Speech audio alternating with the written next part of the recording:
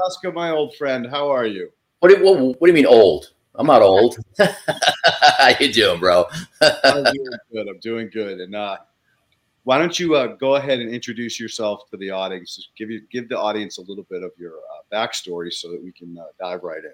Okay, I'm not sure which story you want to hear, but okay. Well, I'll just speak about how you and I know each other. So, my birth name is Perry Wayne Finkelstein. I go by Waska, which is a spiritual name I was given in 2015 in the Shishindi or the Apache tradition.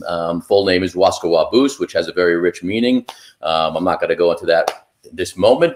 Maybe we'll discuss that later. You could always go on illuminatedwarrior.com and meaning is on there, but I go by Waska, which is my higher vibrational self. And you and I met many moons ago with your son, also Mac, that you came to Long Island. I was facilitating a program called The Way of the Illuminated Warrior men's group, which was still happening. And we met in person back then. This is before COVID. And this is when I was living on Long Island. It was a 9-month program that we just got together, a group of guys, sharing space, holding space for each other, being on the land and touching the soil, touching the ground. A lot of times the things that we did revolved around being out in nature and being on the land, as it were. And that's how we met. You know, we bonded over the trials and tribulations of being a man in today's world, and used to call Mac, your son, baby Buddha, because I think he was 14 or 15 at the time. And so then he went off to school and we kind of lost the connection. And then he reached out to me and we reconnected again last year. And, the process just keeps going. We keep growing and, it's like the soil. You plant that seed and things grow, hopefully, if you nurture them, right? Amen. And just so the audience knows, I reached out to Waska about a month and a half ago to talk to him about how to create a moral compass for oneself in 2024, because in a lot of ways we've lost that ability to protect our spirit, our soul. In other words, it's very easy to sell your soul, but once you sell it, you can't get it back. And one of the reasons I say again. It costs a lot to get it back, yeah. More than you got. Somebody just pure gold, gold bar. Yes, gold bar. A couple gold bars, yeah. That means you sold out, so forget about the gold bars. Yeah. So one of the highlights of this podcast, Soil Matters, is that we talk about just grow at the end. And you and I have talked for many moons about spiritual growth and personal growth. And so you were the perfect person that came to mind when I started to think about how do I give advice to people about morality and what you should stand for and what you should stand up against. Because let's face it, if you don't stand up against something, then you're condoning it, you're allowing it, and that's where the tricky part comes in, is because. Let's face it, all whistleblowers, anybody that stands up against somebody else, they end up being the bad guy. Yeah, percentage-wise, sure. Well, it's interesting you're saying stand up against. I remember I don't remember what year it was, but because I've been in video production pretty much most of my life. I went to document an anti-war rally, and Oceana Fastwolf, who was one of my mentors, she said, you're using your energy in a deconstructive type of way. Instead of an anti-war rally, why don't we call it a peace rally? So just changing our mindset and the words and the verbiage. So instead of standing up against something, we could stand up for something, which really, in a way, it's the same thing, but it changes the whole energy of it, to a more, because me with positivity, I'm all about planting those seeds of positivity. And I beat I don't know if I could say shit you, but anyway, I beat the shit out of you, when you were in a dark space. I'm like, dude, just, gratitude, positivity, just, fake it till you make it if you have to, right? Because really, that's what it's about. If we're not positive, then we're the opposite, right? Yin and yang. You say fake it till you make it. And personally, I've been told that throughout my life, and I don't like it, because if you're faking it, that means sooner or later you're going to get caught. The truth's going to come out. Okay, yeah. I never liked that saying, but once I saw that it actually works, so yeah, we could. And I'm talking about verbiage and also, yeah. So fake it till you make it may not be the best way to put it out there. All right, just how about we'll go with Nike. Just do it, man. Just do it. There you go. There be you go. And be it, live it. Don't dream it, be it. Do it till you drop. Yeah. So anyway, that was the reason I asked Waska for 2 hours of his time to help diagnose what it is, right? All right. So I think everybody knows, like, we have certain talents and gifts that we are given at birth, and it's up to us to enhance them or encourage the full genetic potential of those gifts are. And so one of the things that's pretty common in I want to say money making or survival, because let's face it, we all need money. Absolutely. Money is a tool. We all need it. Do we need a lot of it? That goes back to your moral compass. Like, what do you actually need? Very little. I mean, some of the most giving, loving, sharing people I've ever met in my life are freaking homeless because they gave up on the system, right? They were like, I don't want to make money. I don't want to have a job. I don't want to be subject to all of this negative things that come associated with those.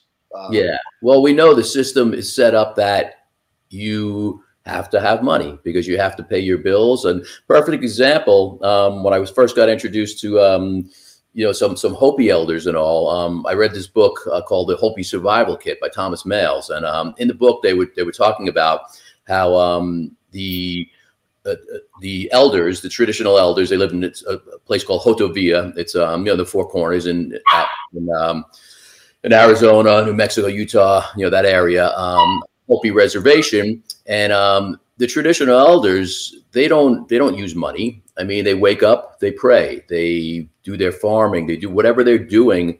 They're in a reverence state of mind, and they're praying. That's their life. Okay, so they don't have utilities, they don't have running water, they don't have the traditional utilities that Westerners have. So anyway, long story short, the U.S. government, the local municipalities said, well, you have to have electricity. They said, we don't want electricity. It goes against our beliefs. Anyway, they forced them to do that just because, even though they said they wouldn't use it, they still was a minimum that they had to pay, So look at that as an example, of a group of people who don't even use money were forced by the U.S. government, to have to pay for something they didn't want, they didn't even use. Unfortunately, we all need, as Ocean would call, the greenbacks, And so what are you willing to trade for those? Right? There's your moral compass right there. It's like, and let me ask you a question, Waska, and I think that this is really going to suss out the next point is, how does stress and pressure affect your moral compass? Well, more like Moy Freestyle was just saying, like the system basically controls it. It's inherently looked as bad money, but money is just an energy that we use. And then, as we're talking about, as you said, we need it. We need to pay for the basics of life. Most of us anyway. So how does it affect the moral compass? If I like to look at it as energy, and you were saying, how much do we need? At one point, there was a survey done, and this is years ago, across the United States, that $75,000 was like the amount that you could live a really comfortable life. You didn't need more than that. I'm sure it's probably doubled now, just because it's so out of balance how expensive food is, how expensive fuel is, how expensive, getting the food transported to the store. Everything is more expensive now. So I don't know what that number being is, but the purpose of that study was saying, okay, at that time anyway, was 75,000. To have more money than that didn't make your life any better. You could buy more things, and you had more headaches because you had to repair things and you had to sustain, all the stuff that you had. So, that's one aspect to it. I like money because I get stuff with it, and I live a pretty comfortable life. I don't need a lot of stuff. So what was your question again, bro? I love about you, brother. What? So the question is, and this again is like, well, you have a choice to get more money, but what cost? And so how does stress and pressure, whether it's to get more or to keep up with, affect your moral compass? Yeah. It's a hard one, dude. It is a hard one. It is a hard one. And I do believe what I'm going to say to be true, because I've told my kids this, and I would never BS them, because obviously I want them to, and did want them and still want them to, have the best and highest experience in life that they could have. So I always said, hey, find something that you really like doing, that you enjoy. So it's not going to feel like work, at least not most of the time. And you'll figure out a way to make money at it.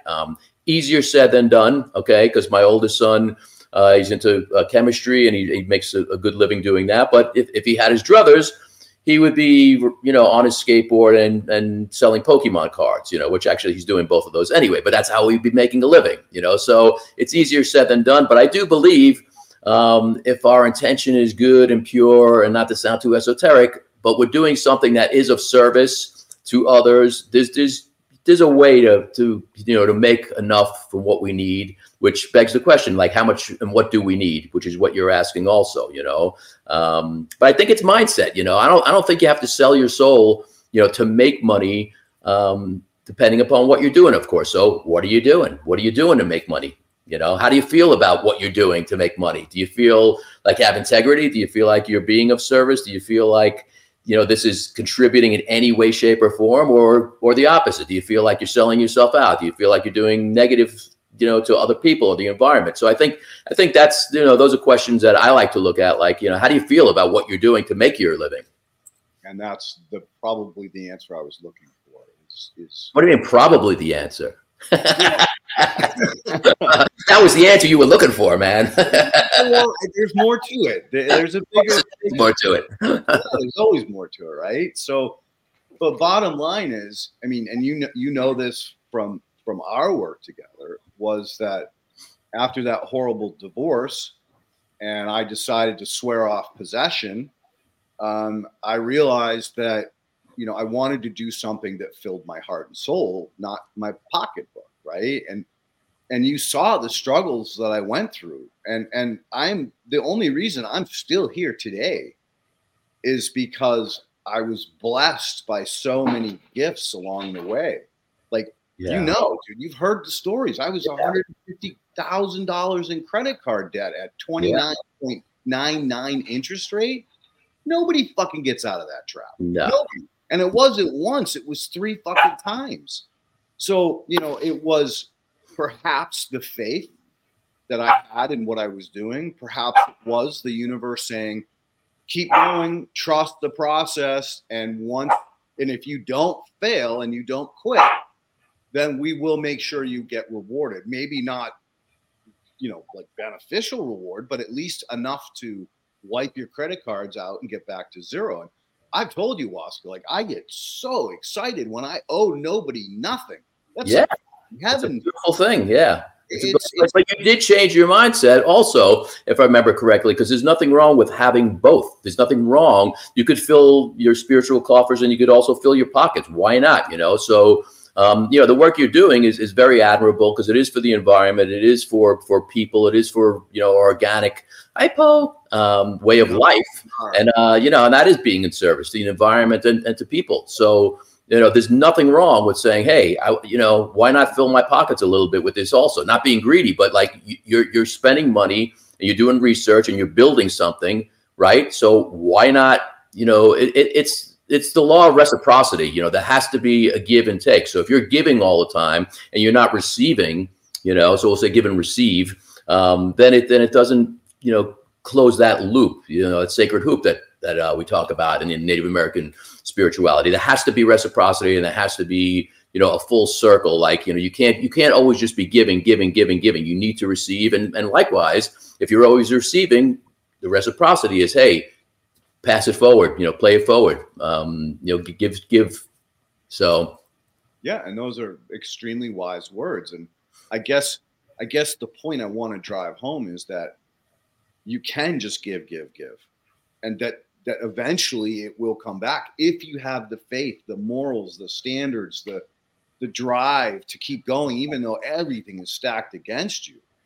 So that's a mindset also. Like I understand what you're saying. So we could look at it like, everything's stacked against us, from the government to, I mean, without being conspiracy theories, you could say that, but I really, and me with the positivity, like people say, oh, why is this happening to me instead of why is, this is happening for me, and honestly, man, and this, when you change your mindset, you're not putting out all that negative bullshit like, oh man, this sucks. And like, why me? And like, it just, it brings you down. It brings the vibration of your being down. Like when it's like, oh, this sucks and this is bullshit. And like, why me? The law of attraction is, and it's more than just like, oh, well, please, creator, God, whoever, universe, bring me stuff, bring me, you have to be proactive also, but it also entails, that mindset of like, hey, things are good and things will come to me. And I'm putting this out there and I'm doing things to make that happen, rather than being like, oh, this sucks, man. I'm never going to get anything. I'm never going to get any money. I'm not going to pay then you won't, I've seen that, and for myself and others, and I believe that to be true. I don't know if you agree with that or not, but 100%. You're going into victim mode, and that's only going to bring you a downward spiral. As soon as you go, woe is me, or why is it happening to me? You missed the whole fucking lesson. We're not here to just live in joyous happiness. We're here to learn, to grow. And again, that's what I love about this podcast is you can talk about growing plants, growing soil, growing spiritually. It's wide open because it's just about growth. It's all about yeah, right. The power within. And I think that's the problem is that people don't understand they have the power within. And again, it's like, all right, well, I want to encourage you, a younger person. I have quite a few proteges and people that I mentor, and it's always goes back to, hey, look, you're working with me because I'm talking to you about soil and health and plant health and the the health of the consumer of all of those things. Yeah. Where is your head at? Where are you mentally as well? Because I can talk to you all I want, but if you're not hearing, and I mean deeply hearing, getting it all through you, then I'm not doing you any service. And remember, we had those conversations during COVID when I was once again living underwater, tremendously deep underwater. No future. I had Pauline, who was dying of cancer. I had Poe. I was a month out of fucking homelessness. And you called me that day, and I was like, he goes, what are you doing in all this madness? And I'm like, I don't know, just staying positive. And we laughed. We laughed our fucking asses off. Yeah. And it was the best medicine that I could have gotten at that point in time because I was in such a dark place. Not mentally, just physically. All the darkness was around me. It was like, how the fuck am I going to get out of this one? I got a cancer patient that needs $3,000-$4,000 a month to pay for her medicine that's not covered by insurances. I've got Poe that needs food, and we're gonna lose our house, and I'm gonna have to travel back across the country with no money and no credit cards, to get back home to move in with my sister. I mean, that's not a pretty friggin' scenario to look through. But again, it was the positivity. It was that laugh that was like, okay, hey, could be worse, right? It could be fucking worse. And literally within probably 2 weeks, maybe a month max, I called you back and said, dude, I just landed this incredible. I remember. Yeah. Well, they just gave me a fucking blank check and said, just do it. And we don't care what it costs. Yeah. I mean, how the fuck does that happen, right? It was the You manifested it because you stayed positive and you put it out there and you were willing to accept. I remember all that. Yeah. Yeah. And that's the kind of stuff that I really want to, explore and talk about today, because you know what they say, it's always darkest before the dawn, right? Well, we say shit like that, but we don't live it. We don't think it. We don't feel it. And that goes back to that like moral compass. Like, all right, so I'm in a dark place. Do I start doing dark things? Do I start stealing, robbing, lying, cheating, doing whatever I have to do to survive? Or do I say, this is a lesson, and there's something that's good that's going to come out of it if I can get through it and not break. Absolutely. And not sell pieces of my soul. Well, right? once again, that's mindset. So if you remember all the things we did, with the Warriors, man, it was challenges upon challenges, mental, physical, emotional, spiritual, whatever it was, just to push ourselves and raise that awareness, like what we are capable of. Mac and I think Jake, both terrified of heights when we were doing the ropes course, being up really, really high. I mean, they were up there, they were doing their thing. And it was like, I was like so proud of them. And Mac, and I think Jake, shared this also, years later. It's like, because part of the, takeaway from that was like, okay, you just did this. You just did something. You pushed yourself that you said, no, can't do it. Not going to do it. Petrified of it. And then you bring that into your life when you need to draw upon that, like, hey, you know what? I can do whatever the hell I set my mind to.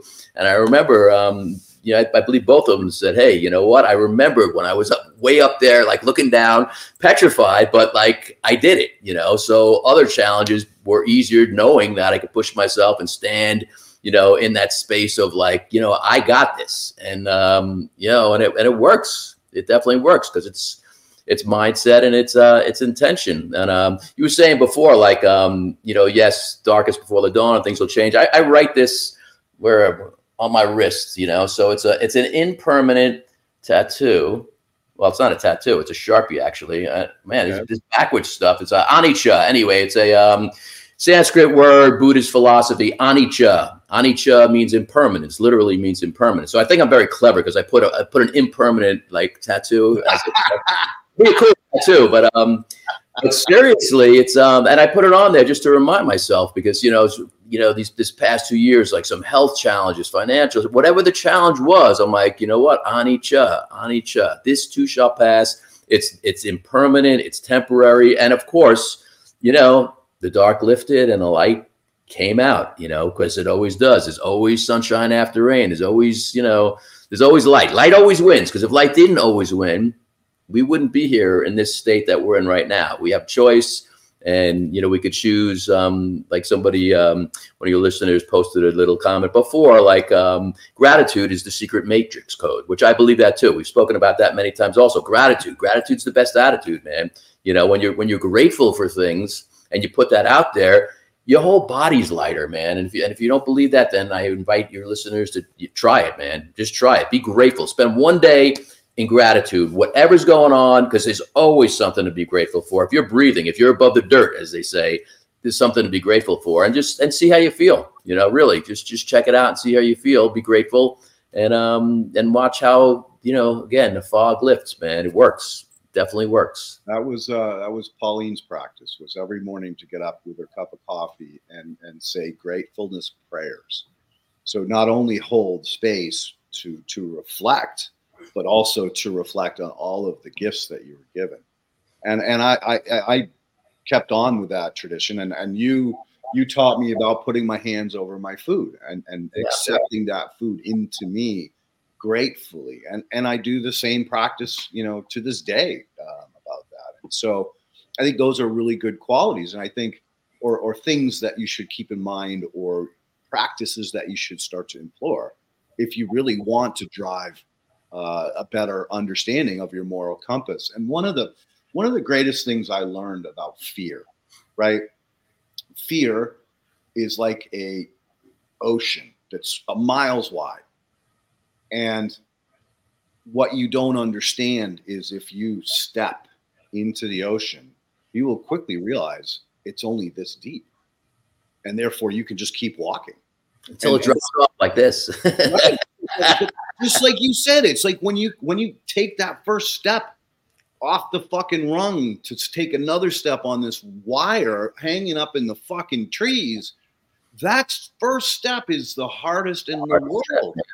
Yeah, right? 1,000-mile journey. The first footstep, it's the hardest one. Yeah. Oh God, yeah. But once you took that step, the next one becomes easier, and the next one becomes easier, and before you know it, you've conquered that fear because you realized there was nothing to fear other than fear itself. You put that fear in your head, so now you just got to learn to overcome it. And there's easy ways to do it. You don't have to skydive or jump off a cliff or any of these things.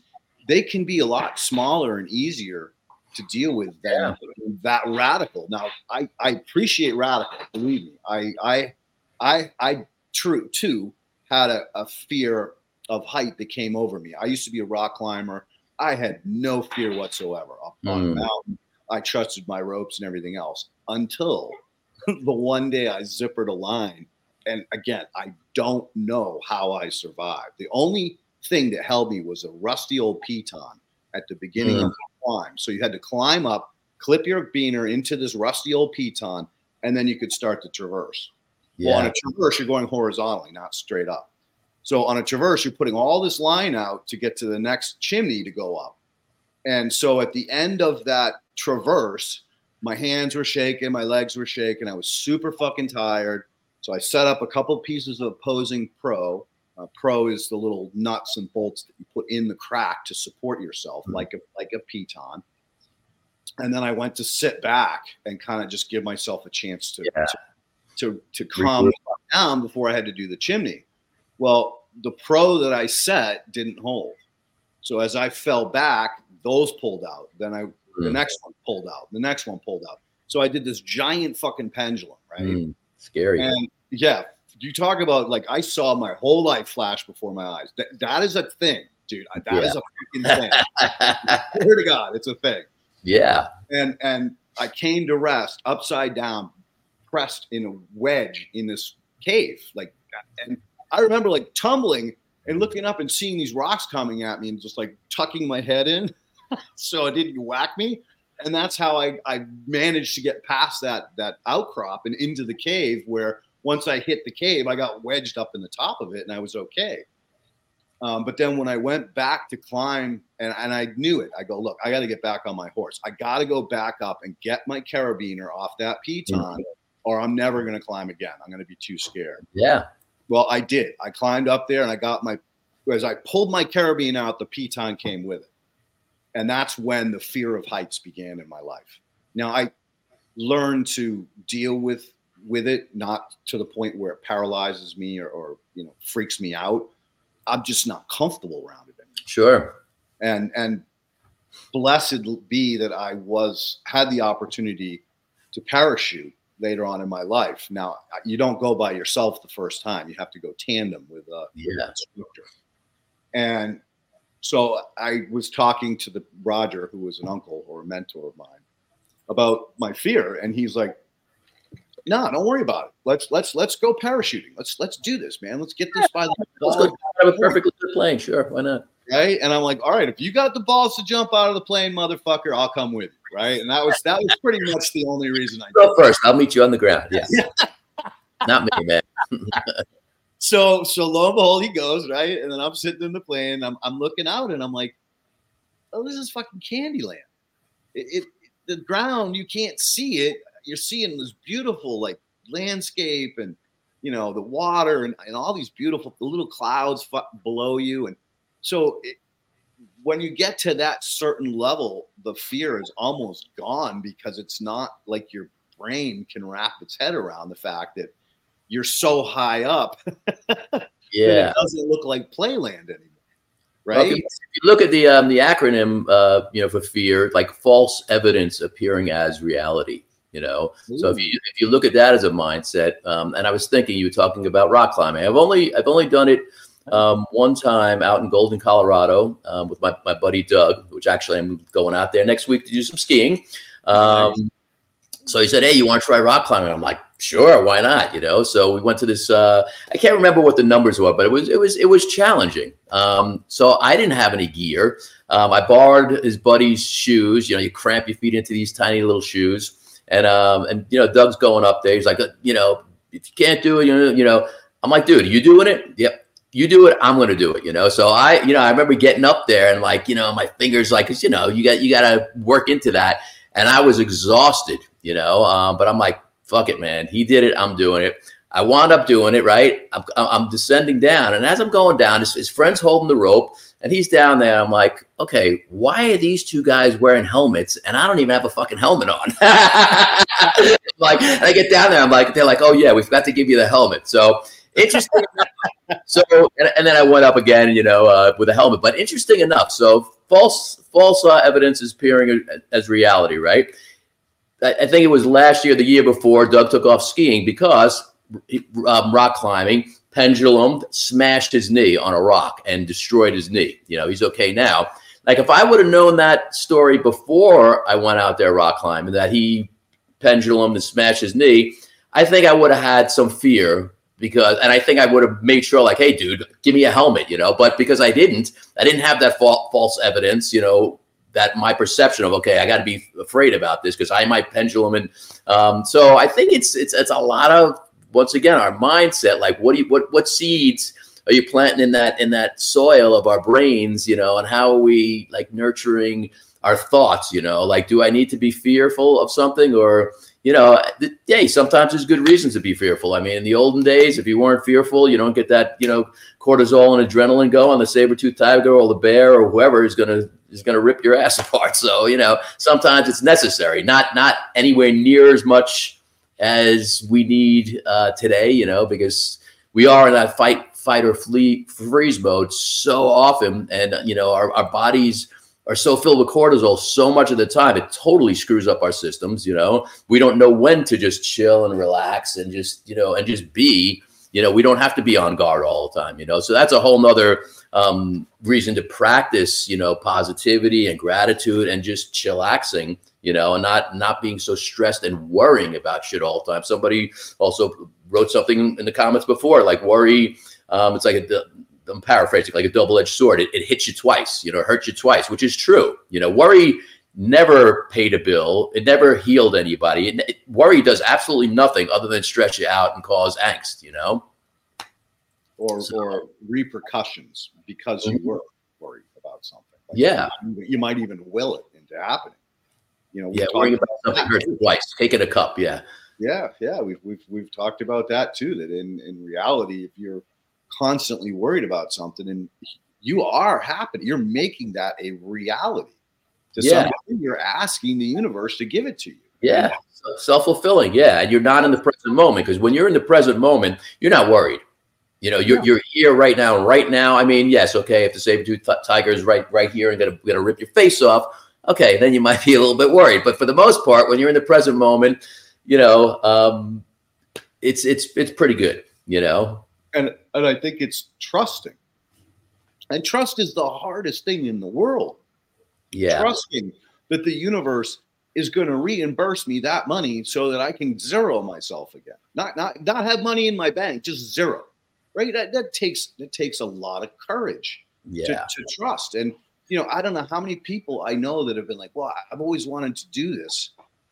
But I can't because I can't pay my bills. I can't because I'm not going to be able to support myself. I'm not going to be able to do the things that I want to do. And it's like, well, there you go. Mindset. It's a choice. So one of your listeners just wrote, Patrick, he's like, I'm working on not worrying so much in 2024. All perception. 2024, what's going on now? Yeah, we could say it's a clusterfuck. I mean, really.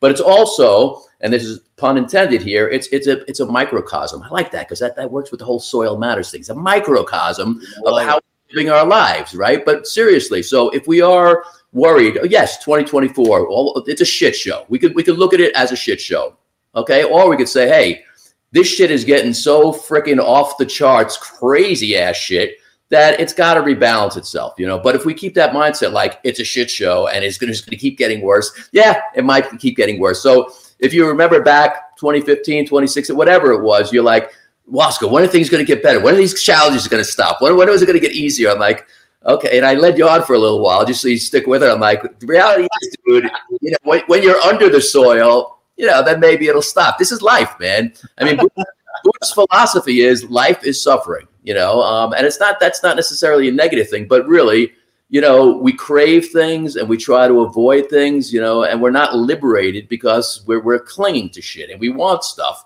And when we want to repel things, we suffer, So the only way to liberate ourselves from suffering is to be in the present moment and not, to a degree, not give a shit, man. Not be so worried about stuff, not be so attached to the outcome of things, not be attached to anything. I know it's easier said than done, but really, if we're really not, so concerned about what's going to happen, I'm attached to this outcome, or I have to have something, it's the clinging and the craving, and the aversions, that really cause these suffering. So if we could move ourselves into a headspace of everything's cool, man, everything's chill. And I know it sounds esoteric, but when you do that, you'll see it makes it a lot easier. Then the gratitude comes in, and the ease of flow is there, man. It's present. So again, Ocean Fast Wolf used to say, "Don't take my word for it, man. Give it a whirl. Try it." And I wanted to backtrack a little bit. You were talking about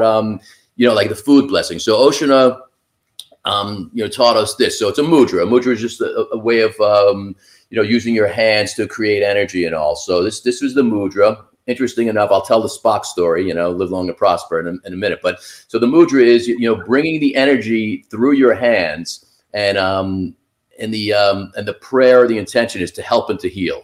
Okay, so you would move your hands over the food 3 times and say, to help and to heal, to help and to heal, to help and to heal.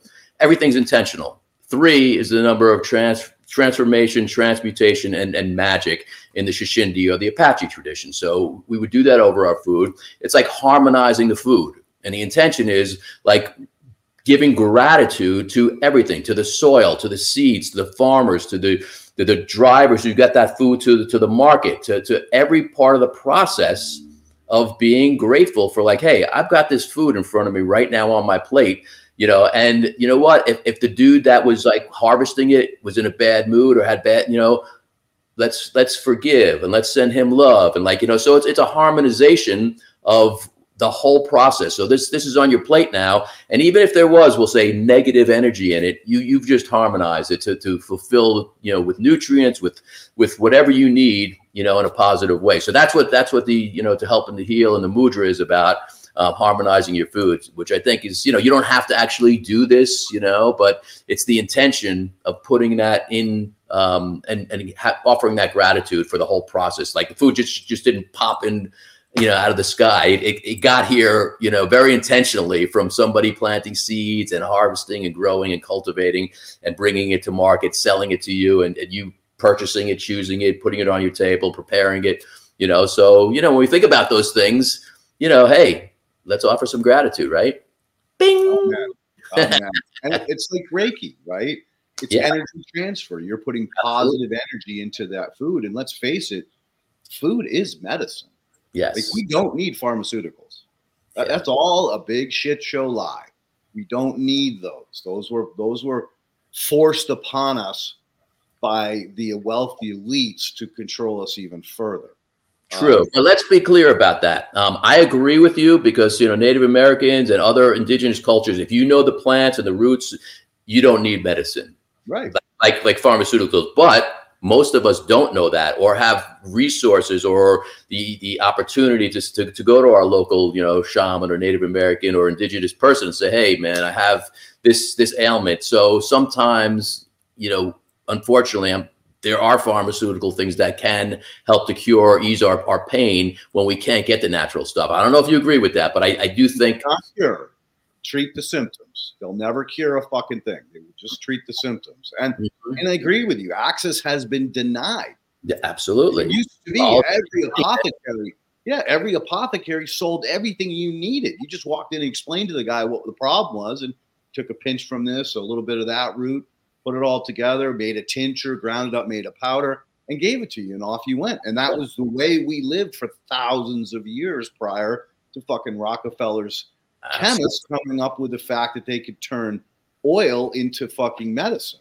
Well, yeah, and look at ayahuasca, psilocybin, mushrooms, all of the things that are naturally occurring, in our forests, in our natural world, that there's absolutely scientific proof how it's helped like almost every ailment, from even alcoholism to cancer to dementia, to like the list goes on and on and on. I mean, there have been legit studies that prove that these medicines, when used in the correct way, there's no pharma drugs that can compare, but of course, powers that be don't want that stuff out because they're not making money. And the reality is that they're the biggest pharma, companies are one of the biggest lobbyists. So they're making decisions on how we live our lives and what's available and what's not. And this is not my opinion. This is fact.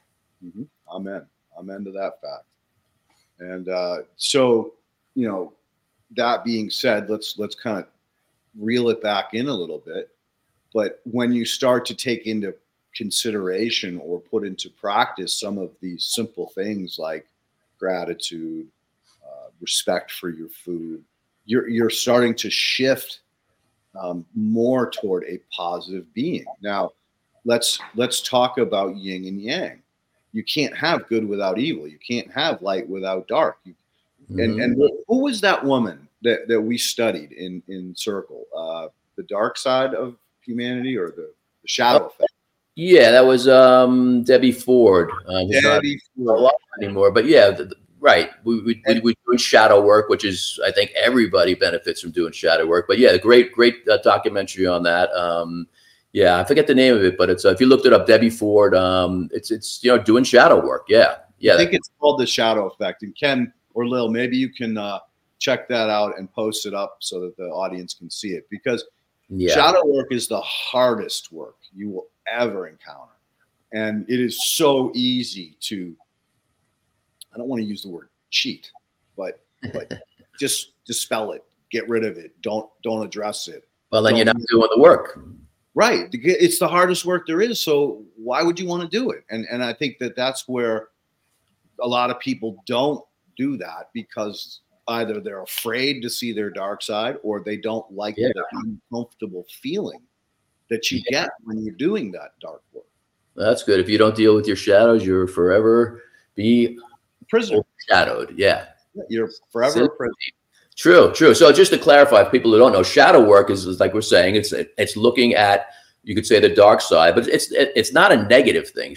We all have shadows. You walk in the light, you have a shadow, So shadow work is being really, really down with yourself of looking at the things you don't want to look at, hence the shadow, and acknowledging, hey, this is part of me. It's just a part of me, but this is part of who I am. Maybe I don't like it. Maybe I think other people are judging me for it, whatever it is, but it's the hard stuff that we say, do, think. It's our thoughts, our words, our actions that we're not proud of necessarily, or we want to change in ourselves, or it's the hard stuff to look at when you look in the mirror, hold that mirror up for yourself and say, like, I don't like this about myself. How do I, first acknowledge it and say, hey, okay, it's here, it's part of me. And then work towards really transmuting that shadow part into something you feel good about. And it's hard work. It is hard work, and that's what we did, also, if you remember, we hold the mirror up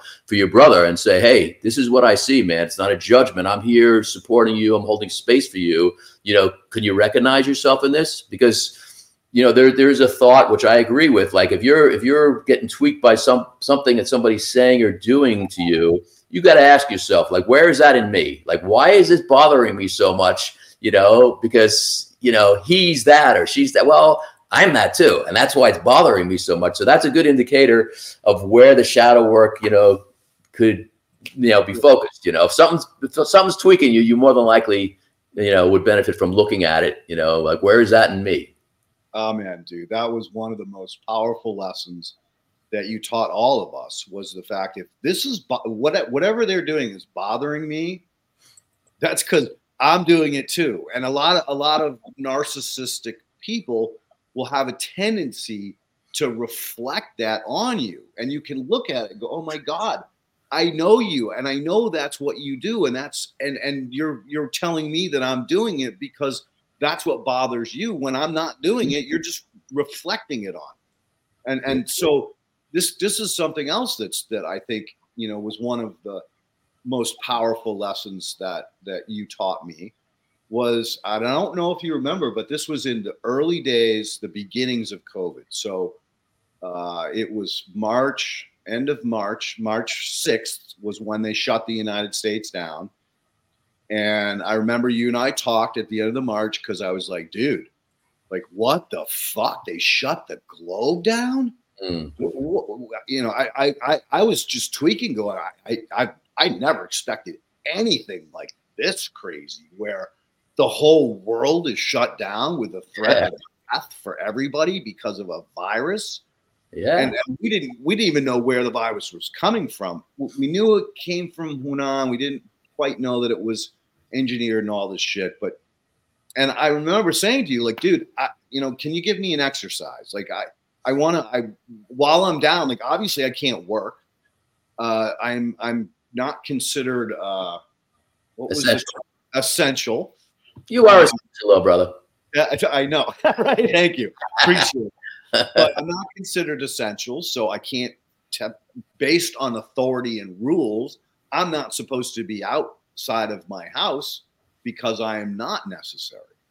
And so you said to me, hey, why don't you try meditating on your oldest thought as a child, your earliest thought as a child? And I don't know if we ever talked about this after the fact, but you shared some things that came up for you. You said it was very powerful. Yeah. Yeah. So basically the way the exercise goes is that you need to get into a meditative and quiet state, right? That's how you start. And then you just start going back in your memory, and don't expect to do this in 15 minutes. This is going to take hours. Like, I did 3 to 4 hours daily for at least 2 to 3 weeks before I really started to unlock the tool to the point where I could lay down, grab a thought that I had thought about in the past 2 or 3 weeks, and then focus on it. And so that thought, that memory is like a picture. It's a snapshot in time. And then if you focus on that snapshot, you can start to look at it and say, okay, I remember this, but who else was there? Oh, I remember this person was there. That person. Oh, I remember we were in Vermont staying at my cousin's house for the weekend. Oh, and then my cousin pushed me over the hill and I tumbled all the way down to the bottom of the hill and threw up because I was so dizzy and scared. And so, all right, what else was going on? Oh, my little sister wasn't there. Only my big sister was there. And only my oldest cousin, because the other ones hadn't been born yet. And so it just unlocks all of these feelings and emotions and really begins to characterize why you are the way you are. And one of the biggest lessons I learned out of that work was I now know why I hug everybody, because my dad never hugged me as a kid. And all I wanted was his love, dude. That's what a child wants, his father to love him. Absolutely. To show him love. And so, I was brought up religious, we talk about love and how do we show love and how do we show gratitude? And it's usually done with a hug or a handshake or an embrace, something that allows two people to share space together and appreciate what the other one brings to them. Yeah. And so that was just like this aha moment, like, holy shit. That's why to this day, I always, like, when I meet someone, I'll shake your hand, sure, but I'd rather give you a friggin' hug, which sure you're not even supposed to do anymore, but I don't fucking give a shit. Well, so that's part of the shadow work that you were doing. And then, and you hit it on the head. It's about really accessing what were the feelings, like you said, the feelings and emotions. And then what do you do with that? Not judging yourself or beating yourself up, criticizing, but it's like, okay, now what do I do with this? So mine was, I was 2 years old, around 2 years old. That's my oldest memory. And I remember it to this day vividly. And again, fear false evidence is appearing as reality. It was the first time that my parents like abandoned me. Okay, they didn't abandon me, but that was my thought as a 2-3-year-old. It was in my grandmother's house. I could see the street light out the window still, like vividly to this day. And I'm in the crib, and I'm screaming and wailing, and my grandmother's not coming in because I'm sure my parents said, "Oh, just let him cry, he'll be fine." My parents are gone. They've abandoned me. My sister, who's 2 years older, she's gone. She's abandoned me. She's probably hanging out with grandma, having fun, having ice cream, and I'm this little baby boy, like in his big bedroom, and the night it's dark outside, and I'm abandoned. Well, that was what was going on in my head.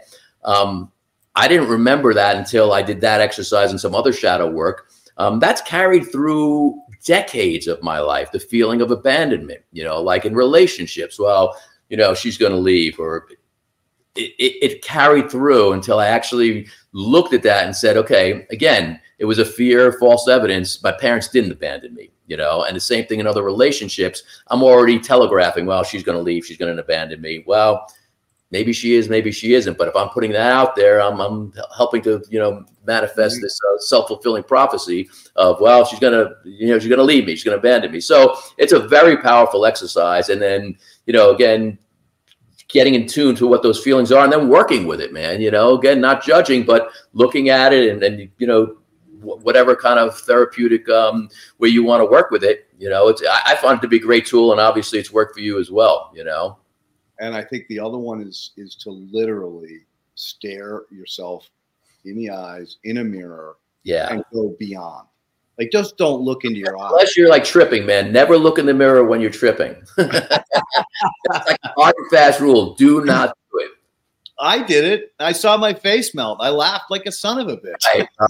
Okay, I'm just saying. I just remember that from way back. Like, don't look in the mirror. Just don't look. Like It's funny. I heard the same urban legend or urban horror. It's not an urban legend, man. Your face was dripping because you just don't look in the mirror.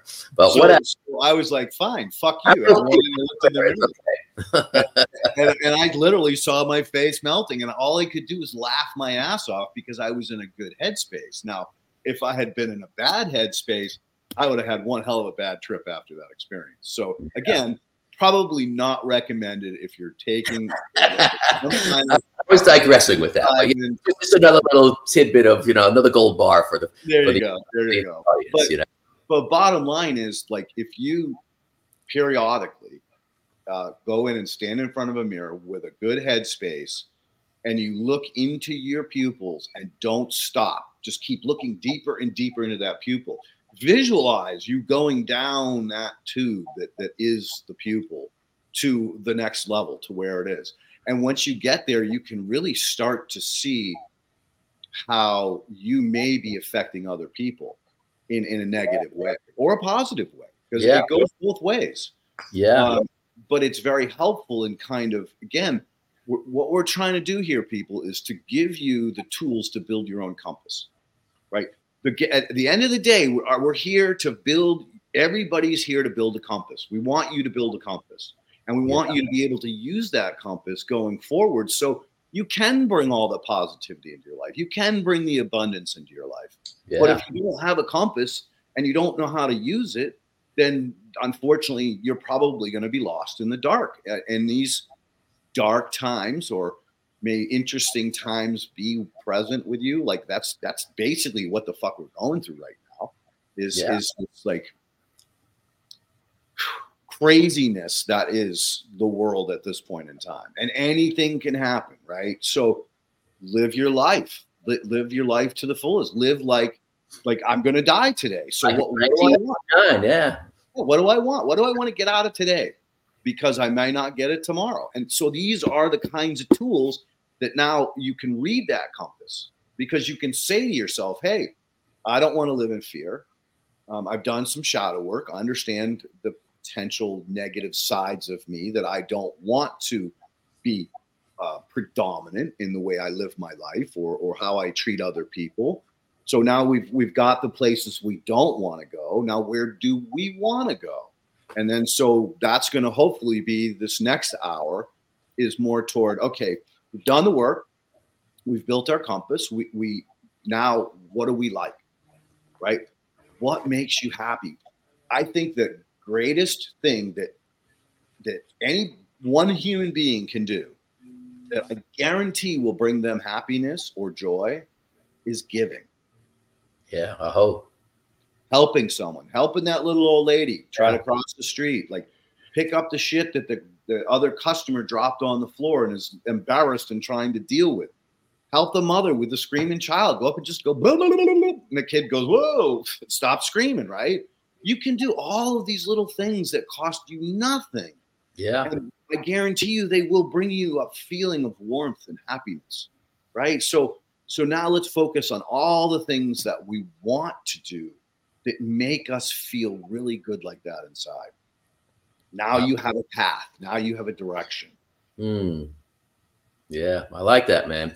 A little wordplay also. You were saying before, you're looking in the mirror and looking in your pupil, looking deep into the pupil. Be the pupil. Be the student. There's a saying, when the student is ready, the master will appear. But really, if you remember the first thing, first meeting, first round, as I called it, with the Illuminated Warrior program, we begin with Buddha mind. And Buddha mind is just that, like, just being an empty vessel. Like, yes, do you remember Professor Mike? Oh yeah, of course. Okay, may he rest in peace. He passed, but brilliant guy. And we would have these conversations. I'm like, bro, I know you know a lot of this. You know a lot. Buddha mind, okay, and so much comes out of that. I know so much. I don't know anything. Really. But beginning as like an empty landscape, an open canvas, a hollow bone, as they say, things could come through you if you allow that space to be filled with I'll say spirit or guidance or divine guidance, or we have so much like knowledge within ourselves. I think a lot of times we block that knowledge with all of monkey mind craziness that goes on in our head. So when we begin with this, as it's called, Buddha mind, emptying our minds and allowing something new, even if it's something you knew already, something new and fresh perspective to come in, and seeing things from a different viewpoint. Like have you ever had a debate, argument, disagreement with somebody? You're so adamant, like, dude, this is what happened. I remember this. This is the way it went down, and then somebody plays a recording or shows a video and like absolutely not the way it went down, but you would bet your whole existence on it. And you're like, wow, I was like, sure, so it's having that equanimity and just being okay with not being right, and just considering, hey, there's another perspective here. Maybe I don't remember correctly, or maybe I don't have to be right. There's that saying, would you rather be right or you would rather be happy? Oh, so true, so true. And that, here again, this is how to use your compass, is by taking yourself out of your body, out of your view. Like, all right, Waska and I get into an argument. Well, let me put myself into his shoes and understand why he argued with me. Was he having a bad day and just needed a place to vent and puke on, or was he defending something? Did I offend him in something that I said or did? And that's where that, again, having the ability to understand how to use this compass by putting yourself in the other person's shoes will help alleviate those kinds of issues. And I love it, the bone, the empty vessel. I mean, yeah, we should periodically. I mean, I think that's kind of what a New Year's resolution is dump out the old you and put that empty fucking glass on the counter, and let's see how it fills up this year. Where do I go? What am I going to become? Am I growing? Am I dying? Am I evolving? And so, again, another wonderful way to begin to utilize this tool that you've created. And it's only going to get better and better and better as you move forward, because you don't care. It's not that you don't care. It's that insignificant things don't bother you anymore. Like, I don't care if we got into an argument or not. I'll get done. I'll give you a hug, because, hey, look, sure, we can agree to disagree, or maybe I'm wrong. Maybe I need to, acknowledge that I hurt you or disrespected you in some way. And so, again, that's the key to moving your needle into a direction that's going to benefit you moving forward in your life and benefit the people that you know and love. Yeah. If you're a better person, you bring up everybody with you. What is this saying? A high tide raises all boats. There we go. Shadow effect. Debbie Ford, that's what you were talking about before, the shadow effect. Yep, that was the work that we did. That was when you opened my mind to that work, it was like, holy fuck, I didn't. Yeah, highly recommend checking that out. Debbie Ford. Yeah, it's interesting too. In the video, I remember one part. She was talking to an audience, and somebody called her out in one of these talks she's given. Like the woman's like, "You are such a bitch," and she's like, "Yeah, you're right, I am." She's like, "That's my authentic self, and this is what I'm putting out there." And if you watch the video or read it, I mean, it's I don't want to ruin it, but yeah, I mean, more like metaphor. So we're building a moral compass, and I'll tie it into like my long-term profession, like video photography type of stuff. So when we know our true north, it's very hard to get lost, right? So what's your true north? In video or photography, a really cool thing to do with a still camera with I think digital cameras probably have it, but way back when, film camera, it was called the bulb setting. You leave the shutter open. So we used to do a lot of camping out where there's no light pollution. If you point the camera to, the North Star and you leave the aperture open, you leave it on that bulb setting until you want to get it before dawn, before the light comes out. Everything's swirling around. You get a complete circle. You'll see the stars all in a total circle, which is super, super cool as long as you point at the North Star. Okay. So a Lakota medicine person called Black Elk said, everything in the natural world moves in spirals, moves in circles. And if you think about that, it's true. A bird's nest, the seasons, the courses of our life, our breath, my hair, everything goes in circles. Okay. If you think about it, a lot more things do. So my hair doesn't go in circles, dude. Throwback Friday. Throwback Friday, right? We'll have to put up a picture of my big fro. And my sister had like 19 pickup sticks in my fro, and you couldn't see one of them, or other like doobies or whatever.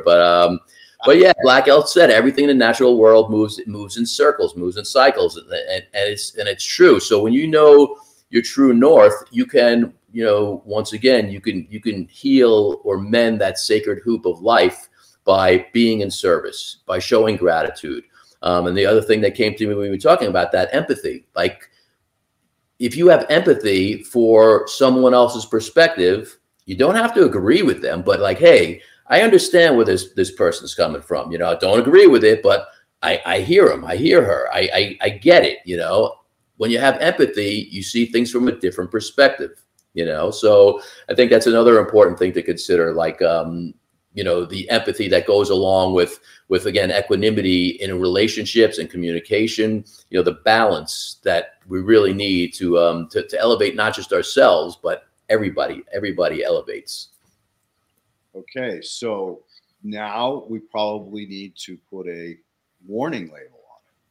And by saying that is that if you're too generous, you're too giving, you are pretty much considered weak, and you will more often than not attract abusive people because you're so generous and giving and trusting. And so you have to, again, have that moral compass, but understand that it's probably not going to protect you. And that's where it comes back into intuition, trusting your intuition, because we all have it. We've just lost it.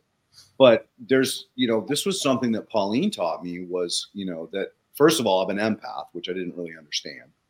And I didn't understand why, like, when certain people walk by me or get near me, I kind of get jiggy and kind of want to get out of there. And it was because my intuition was telling me that was a,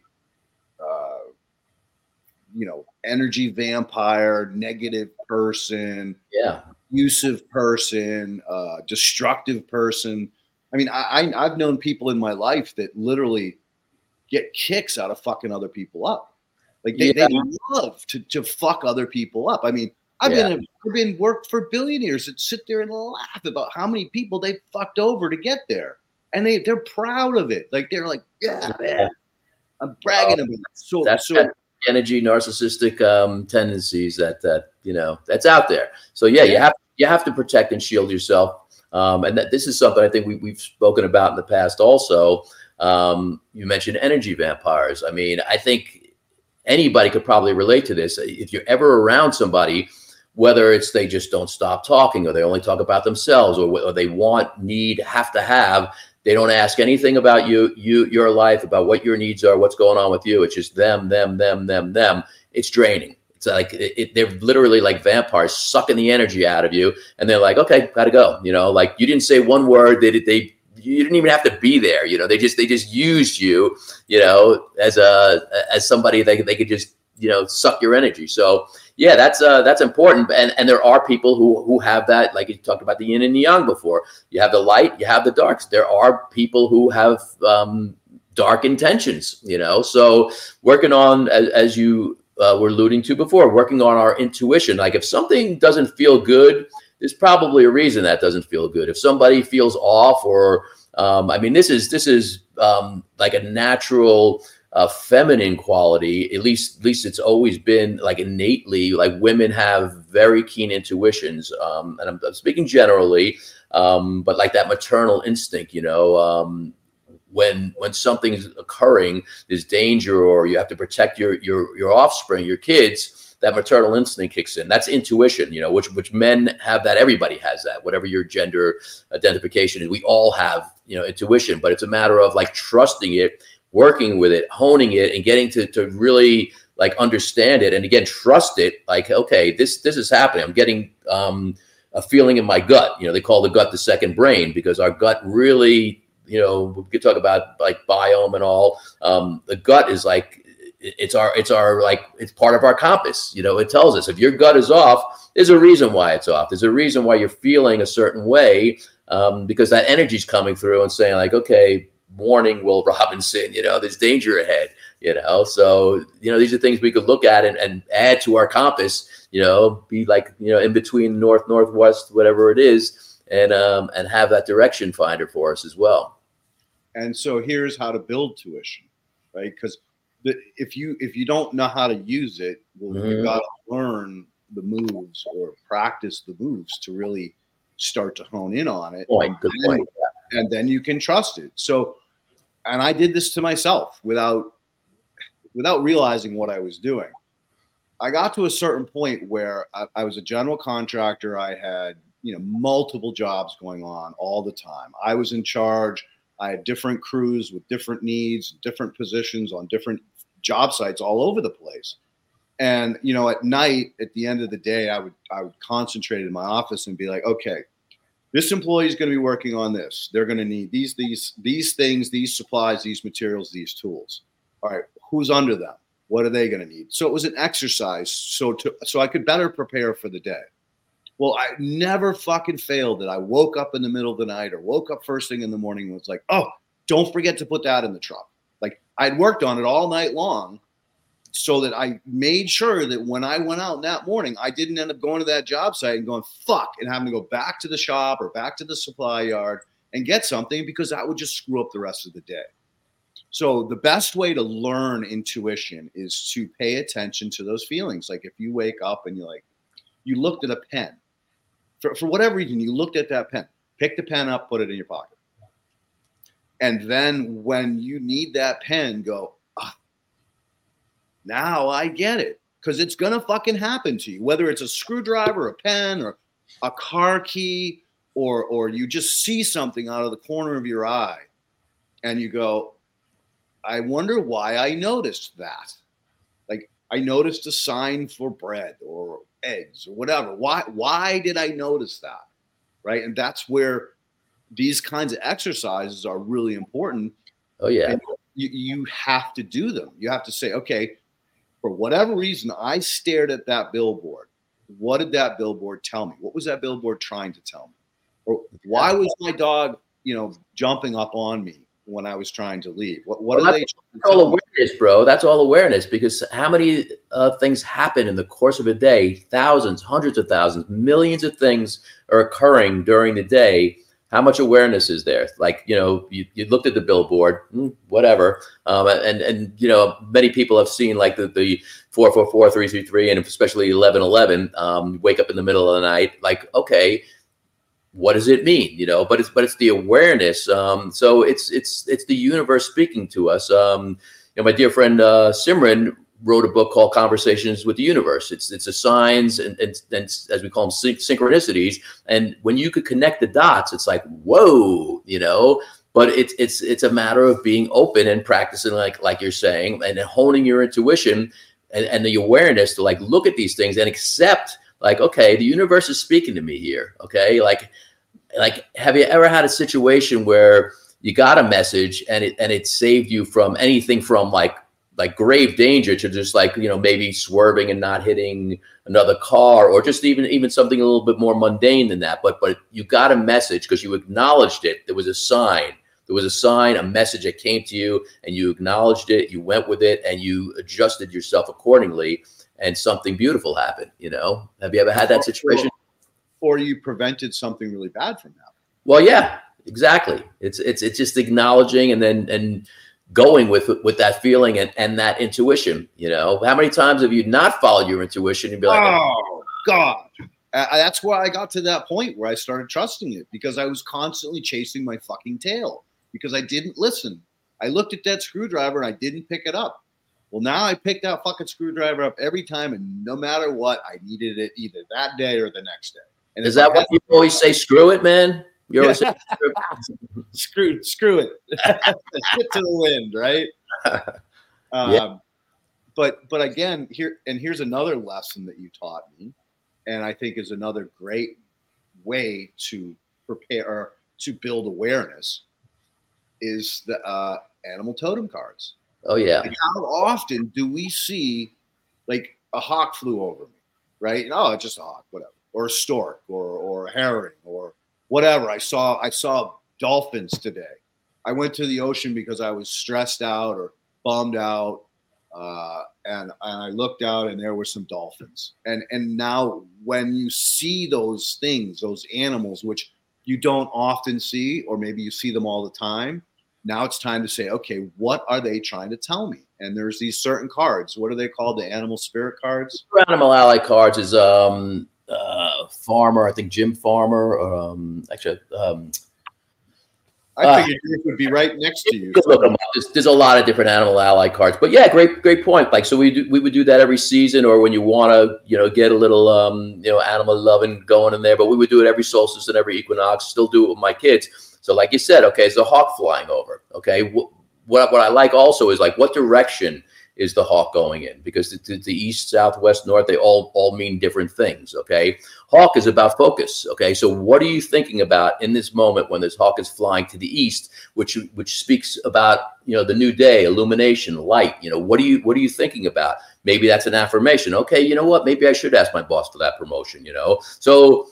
There's some really great stories. For those of you may or may not know who Leonard Peltier is. He's been incarcerated since 1975 for a crime that the U.S. government has not been able to prove. And anyway, there was a shootout on the Pine Ridge Reservation, and two of the other gentlemen, Native Americans, were found innocent, and then they retried, and he's been in jail. I'm not going to go through the whole story, but he's been unjustly in prison. For a shootout that happened, and one Native American was killed, 2 FBI agents were killed, and the two other Native Americans got caught. There were hundreds of local, federal, and state like militia that was surrounding this farm, the Jumping Bull Farm. Okay, there's no way anybody should have been able to get out of there. So the two Native American dudes got caught.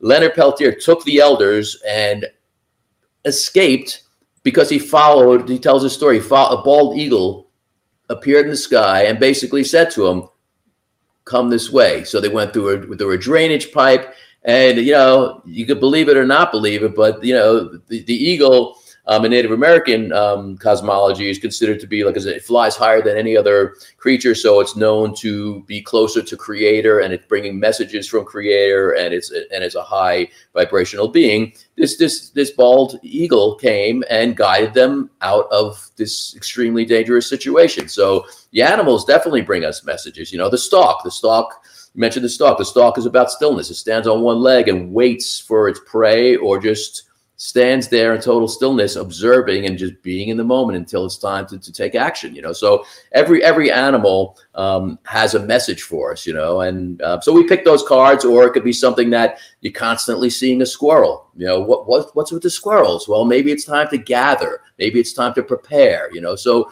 they all have different messages, and so that's what we do. And then we even if you don't resonate with the card that you picked or the animal that's presenting itself, I always say bring it into dream time, or be open to what these messages might mean. And more often than not, it's like, yeah, okay. You know, so these signs and synchronicities and messages are there for us. We stay open, we use our intuition, and have that awareness. It's a beautiful thing. We are not alone, people. We are not alone. Yeah. And I think that also rings true, that just because you drew that card and perhaps you hadn't seen that animal, that means heightened awareness. Pay attention, because you very well may see it the next day or the next week, or who knows, maybe a month from now. But when you don't see it, just to clarify, you don't have to see it. It's the energy. It's the energy and what the ally is bringing to you. You know, just taking that energy in. You don't have to see. You could see it in dream time. You know, so. Ego wise, this is interesting. So this is back in the 90s. So this Seminole dude, Spirit Walker, came, and he was part of like the Tai Chi school I was involved with. So that's the first actually talking stick circle I was ever involved with. So he started us with the animal ally cards, and I picked the ant. I'm like, the ant, the freaking ant. I want the eagle. I want the wolf. I want, you know. He's like, you know, and I was just not focused. I didn't care. I didn't want. I swear this happened like I 4 times. I'm like, dude, I picked the ant. I'm like, what is this, a whole deck card of ants? He's like, which it wasn't. He's like, there's a message there for you, bro. Just sit with it. And then I actually sat with it and I looked into it. The ant is like so cool. It can lift like 400 times its own weight. It's super powerful. It's a community minded being. You know, they work together. They serve. I mean, there's like endless things that the ant, you know, has positive attributes that I didn't want to see. I wanted to be the eagle boy or the wolf brother, you know, and the ant turned out to be a great ally for me. And once I accepted that, didn't pick the ant again. I got another ally, you know, the next time I picked. So it's acceptance, it's awareness, it's, you know, being open, you know, really. And again, these are all wonderful tools to help guide you with your compass and to keep your compass in tune. Let's face it, these things can get out of tune. You can get in a bad way. Something really negative happens to you, and this is when the compass is the most important, to remind you not to go down that negative path, not to get sucked into that mud, but to stay focused on your true north. And so, yeah, periodically you need to pull it out and look at it, and make sure that you're still in tune with what you set for your true north. And again, these are kinds of things that will help remind you and build the trust that you have to have in that compass or in that intuition. Yeah. So yeah, it's a great point, man. Yeah. And so next, I think we have to go to ego. We have to talk about ego, because people that allow ego to control them are very often narcissists, controlling. You know, it's all about them. They're vampires. They're going to suck the energy out of you. So does not stop looking in the mirror. See, that's the whole point. They do stop. They never looked in the fucking mirror. Well, right? I think they're for Narcissus, where the word comes from. Like Narcissus saw his image, you know, reflection, and was enamored with himself, and that's the origin of narcissism. Like, oh my God, I'm like so beautiful, so handsome, I love myself. So I think that's what that person was saying. I think I agree that, you know, that's the root of it. But at this point in time, and that's why I asked Silly to look it up in different languages, because the different languages have different interpretations of it. And I don't think many people really understand what like narcissistic personality disorder is, and how toxic it really is. Whereas it's okay to have narcissistic tendencies, because if you didn't, you would never stand up for yourself. You would never protect yourself. You would never remove yourself from a situation that could potentially be harmful. So, and this goes back to ego, which is why I wanted to, hit on ego next, was because having some ego is critical. But ego is good. The ego kind of protects us. It also pushes us in different directions. But we have to have an ego. Ego is not a negative thing. Narcissism is another story, because there's a fine line. There. I think we all have ego, and you could say, well, we are a little bit narcissistic. Well, yes and no. Narcissistic tendencies. A narcissist suffers like greatly. Like a lot of times you wouldn't know that, because they're so happening, and like, yes, like you said, it's all about me and I'm great and look at me and look what I've done. But they're usually very sad, suffering people deep down with low self-esteem, and that's why they have to put themselves out in front of everybody and be the center of attention and be right and be powerful and all those things that are like elevated ego that doesn't really serve, because they're usually insecure people that need that affirmation, whether they're getting it or not. That's my understanding of it. And it's all about them. Yeah, I agree with it 100%. I just think that perhaps people don't realize the diabolical side of that. Everything is a plan. Everything is, how do I get to here? I need to do this to this person, or get that person to do this for me. So it's a constant. It's like you're playing chess and you're playing checkers and they're playing chess. They're going to outmaneuver you 100 times over, and in the end, you're going to look like the idiot. You're going to look like the wrong person, because they have manipulated each and every step of the way. So no matter who comes back at them, they've already planted the seed. Oh, Leighton's a liar. Don't believe the thing he says. Leighton did this or Leighton did that. And so when it comes time for truth, well, this goes back to another important lesson, and that is understanding a lie repeated becomes a perceived truth. Yeah. A fact. But if perceived truth is just as dangerous. Absolutely. We're seeing that, like, I'm not going to get into, opinions about certain things, but we're seeing that on the grand scale of the world now. You say something often enough, just like you're saying, well, must be true, right? And that's a perception people have. Well, he said it, or we read it, or it's on the internet. It must be true, which, I've been in television production for like 40 years now. And back in the day, you had to vet these stories. You couldn't just report stuff saying it's true. But now it's like, because of the internet and just speed of getting the information out there before some other agency gets it out there, people don't even necessarily fact check it anymore, so necessarily. Well, they don't fact check for the most part. So it's more entertainment than it is information, so, I think you have to do your own research and take things with a grain of salt. I loved the Instagram memes or reels about like the height of the pandemic, when every single news anchor was saying the exact same thing, and they just start putting up, people on top of people on top of people, and they're saying all the same words over and over and over again, only to come find out that was the biggest scam ever pulled on the human population. I mean, it's fucking staggering that they pulled that off. Yeah. And that's fact. That's not lie. Those vaccines are fucking a nightmare. They're a problem. And this virus was created. It was mutated. It was nothing ever close to anything in nature. It is not a viroid from nature. It can't be. That's good. Sorry to interrupt. It's so interesting because that's a viewpoint that many share. And then you have people, I have very close friends who've argued about this ad nauseum. Like, bullshit, dude. It's I'm like, well, and I think that's part of the compass also. We're not all going to agree on this, like you and I think of it in a certain way, and we're sure this is the deal, this is how it went down, this is the manipulation, this is the lie, this is the story. And you have other people who will, I mean, look at the country now. We are more divided, I think, than we've ever been, really.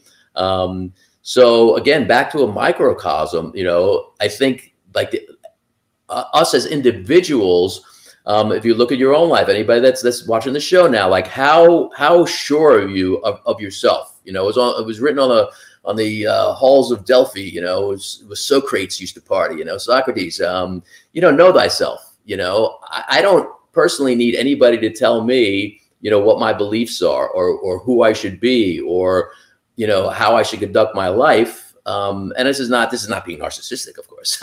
I just for the most part, know who I am, so I don't need to be manipulated and told things that I don't necessarily vibe with. I'm going to use my gut. I'm going to use my intuition and let the chips fall where they may. Am I right all the time? No, absolutely not. But you know what? I can live with myself. I have empathy. I have respect. And, I'm not going to agree with everybody, and everybody's not going to agree with me. But I think it's really important to, like that saying, live and let live, because we're not going to all on this topic or on anything else until we could really come to a place of like, you know what, bro, this is how you believe. This is how I believe.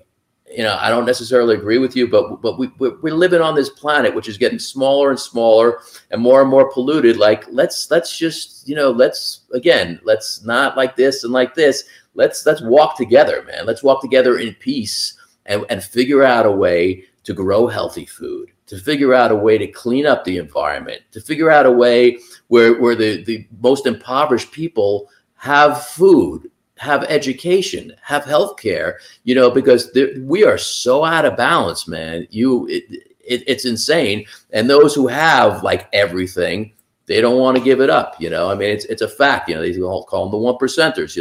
Well, what if we, and I'm not talking about a utopian, dystopian, society here. But what if there was more balance? With our goods, our services, our food, our wealth, what would that look like? I know it's a pipe dream, because those who have don't want to give it up. But what does that look like? Well, I have often meditated on exactly that. And I think I've explained this to you, is that in the early days of doing this work, soil biology, I would see things that broke my heart every fucking day. Like, there should be so much more life in the soil, or so much more life in the stream, or in this lake or this pond, or where is all the life? And it was horribly depressing, because I know what should have been there. In other words, if this was a super healthy river, there would be minnows, there would be fry, there'd be crayfish, there'd be little turtles, there'd be algae, there'd be all these different organisms and sub-organisms and greater forms of life. I don't see deer track. I don't see coyote track. I don't see any of these things in this beautiful, pristine stream in Connecticut. And then you chase that stream and you realize, oh my God, look at all the farming around here. Oh shit, the runoff and all of the, pesticides and fertilizers. We know that's what kills these organisms.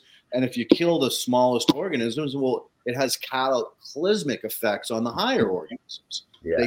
There's no food. There's nothing to sustain them. So they move away. So one of the things that I learned to do was I would beam myself back to 1850. Why 1850? I don't know. But I imagine myself as, if this was the year 1850 and I was standing here, what would I see? And I'd visualize it. I'd be like, oh, okay, this would be all abundance, and all of this would be, this incredible, beautiful landscape. And oh my God, the people that lived here would have been like so happy and bountiful with all of these good things, because I know what it should have looked like, right? And that was the only way that I could get or transition out of depression and into like, okay, I got a nasty job. I am not going to ever see what I know I should see in any of these situations unless I work my ass off to correct them, right? So those are important tools, again, is to, visualize the potential for what that could be. And on your own words, right? Division and all this is going on right now, and it's a real fucking problem. But if you envisioned that you need that person, as much as you disagree with that person, they serve a niche in this ecosystem, this ecosphere of all these different pieces. It's like, I used to have arguments with Dr. Elaine Ingham about facultative anaerobes. She's like, oh, no, nothing anaerobic. And I'm like, Elaine, anaerobes are important. They it's part of nature. How can you say anaerobes are bad or facultative anaerobes are bad? They're all good. They all serve a certain piece of the puzzle. And if you take one of those pieces out, everything's going to collapse. So I understand the reason why you say no, because you've had to fight for your reputation. You've almost been destroyed numerous times because people did take anaerobes and put them toxic anaerobic soup on trees and killed the trees and then said, oh, compost extract and teas don't work. Look, I just killed this tree. Well, yeah, all right. So I understand why you say no, you can't do that. But you can't be like so no that you don't let people understand the importance and value that they serve as part of this. And, so that was a big awareness to me, was understanding, deep diving into biology, the critical need for these things that are toxic, poison, potentially lethal, botulism, salmonella, all these things are very important in nature. Yeah. Insects. We all hate insects. Insects create the fucking food. They take away plants that are unhealthy so that the deer or whoever doesn't eat it, because it's not going to be good for them to consume this. So they kill the plant, digest it, turn it back into soil, and hopefully something better comes from that spot, right? We would go extinct without insects, right? Say again? We would go extinct eventually if we didn't have insects, if we didn't have bees, if we didn't have pollinators. Yeah. Soil constructors. I mean, soil decomposers, shredders. They're so important. And we're just really starting to accept the fact that after 70 plus years of heavy use of pesticides, we've devastated the population. This 70% of all insects have gone extinct. Yeah. Right? So the clock is ticking. The Grim Reaper is coming eventually. But don't worry, the planet's going to be fine. Absolutely. Give it a million years. It'll be an oasis again. It makes me think of when I lived on Long Island in suburbia, like my neighbors constantly had the little flags on their lawn, True Green or whoever was there spraying pesticides and fertilizers, non-organic fertilizers. And I'd be like, listen, dude, your dog is walking on this and then licking its paws and getting the toxins in its body. Your kid is playing on the grass and then bringing that into your house from your shoes and and they didn't like me because I'd make, with my kids, we'd pick the dandelions, which, oh my God, we had dandelions. We'd make dandelion wine, give them to our tortoises, I had 2 African leopard tortoises that would roam the backyard. And, dandelions are beautiful, man. They only considered weeds because people don't like them, but they're delicious. They serve a purpose and they're actually beautiful, So turn off the TV because where are you getting, we need to fertilize and we need to pesticide our lawns? It's from marketing. It's from advertising, because you don't see a lot of organic advertisements because it's, costs more. Monetarily is a perception, but it really doesn't cost more, which you could speak to this in the long run.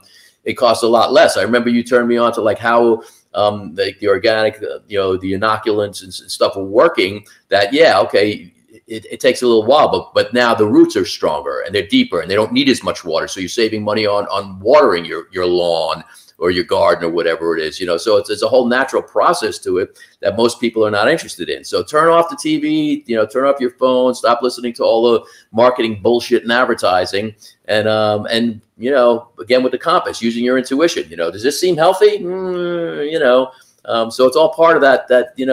What we're talking about here, building a compass and not being manipulated by consumerism and by marketing and things that are not necessarily healthy. So. No, and it's unfortunate that that there is no truth in advertising. Well, that was always like the slogan, truth in advertising, which maybe no, there's never been truth in advertising. If you think back about in movies and in commercials, they used to be allowed to put subliminal things in there. So they would write like in an ice cube, because I studied media, and they would show us the advertisement. You'd see the word sex in an ice cube, okay? Because subliminally you're seeing that, or I mean, there used to actually be cocaine in Coca-Cola in the early days of. I mean, there's been manipulation and sublimation since the beginning of time, and that's what advertising really is. It's like, how can we get these consumers to buy more, to consume more, to pay more? And that's really what it is. And I blame what's his name, Siegfried Freud, because he's the one that did the very first experiment with the hot dog at the drive-in theater. I don't know if you're aware of this. Is that? I was thinking about Siegfried and Roy. The two guys with the tigers, but that's not what you're talking about. Yeah, I'm talking about Freud. Yeah, Freud. Yeah. So Zygmunt. Yeah, well, that's why it confused me, because Siegfried and Roy were the two dudes with the tiger actually wound up attacking him, but Sigmund Freud, is that who you're talking about? Yes. Yeah. So his experiment was to, at a drive-in theater, a couple of minutes before intermission, he would use one frame out of 100. He would have a picture of a hot dog on. Right. Oh, okay. Or Coca-Cola or whatever. Right. He started with a hot dog, and right. They quickly learned how easy it was to turn it to popcorn, to Coke, to whatever he wanted, by just flashing one out of every 100 pictures that were the movie that you saw, the motion. You would never see that one screen because it's going too fast, but it was enough. Your subconscious would pick it up. Yes, absolutely. So all of a sudden, everybody fucking came and bought the hot dogs out, and he was like, "Wow, look at the power of suggestion." Yeah. Right. And so then they took it to the next level, and eventually word got out that subliminally you could make people do whatever you want. Manipulation, yeah. And that went into psyops in the war, or psyops in the CIA and all the shadow government shit. But it also went into mainstream advertising. Absolutely. Here's another horrific understanding that, and I had this conversation with the dude yesterday because he kept saying NPK. I'm like, why are you saying NPK when you know soil food web? Why are you using that term? You understand soil food web. You don't need NPK.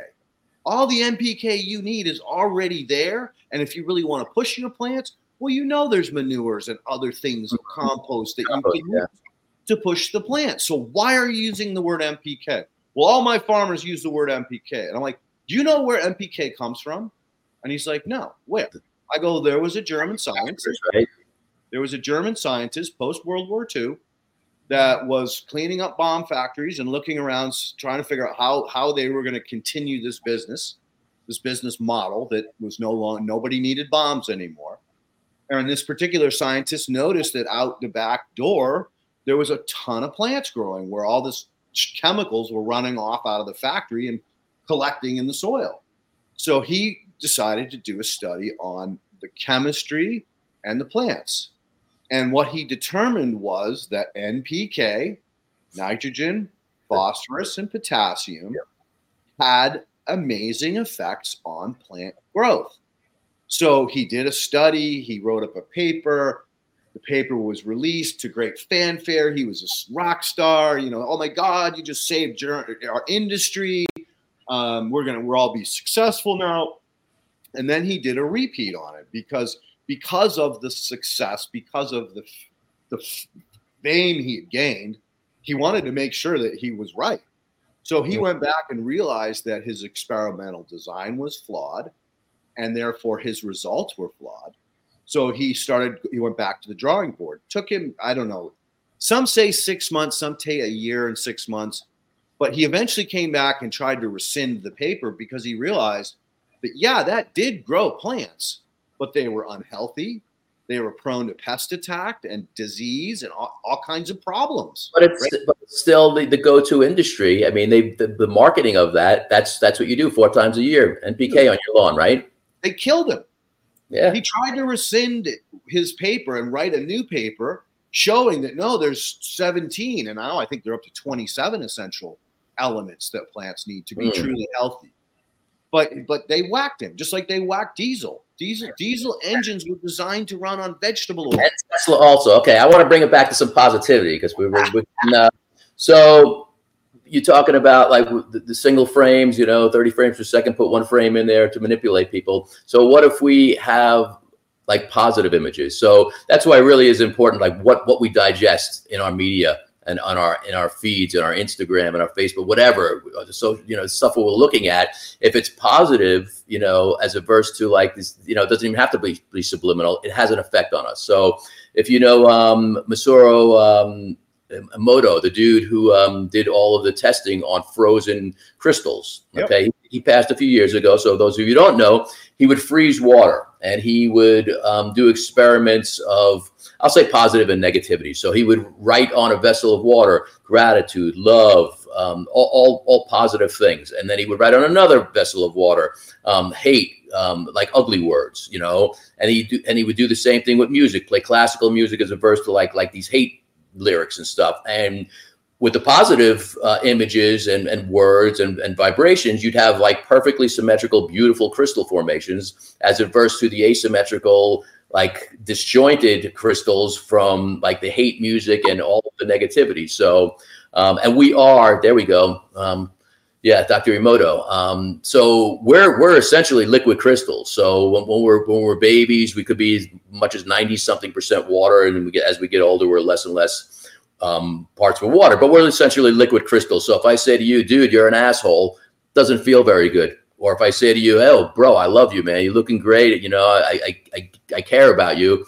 The positivity of there, is going to enhance your being. It's going to raise your vibration and elevation as averse to the negative part. So how we speak to people, how we think, really down to our thoughts, our words, our actions really have a profound effect. I mean, if you think about something that somebody might have said to you today, yesterday, or 20 years ago that really hurt your heart, I mean, that's exactly the point I'm making is, or somebody that told you that they loved you, today, yesterday, or 20 years ago, how that feels also. So we have to be really mindful of how we use our words. And again, our thoughts also hold that vibration, so, it's a good, again, coming full circle, building that compass, like what are we taking in? What kind of media are we taking in? What kind of vibrations, what kind of sounds, are they supporting, this compass that we want to help guide us through life in a positive way? Or are they promoting,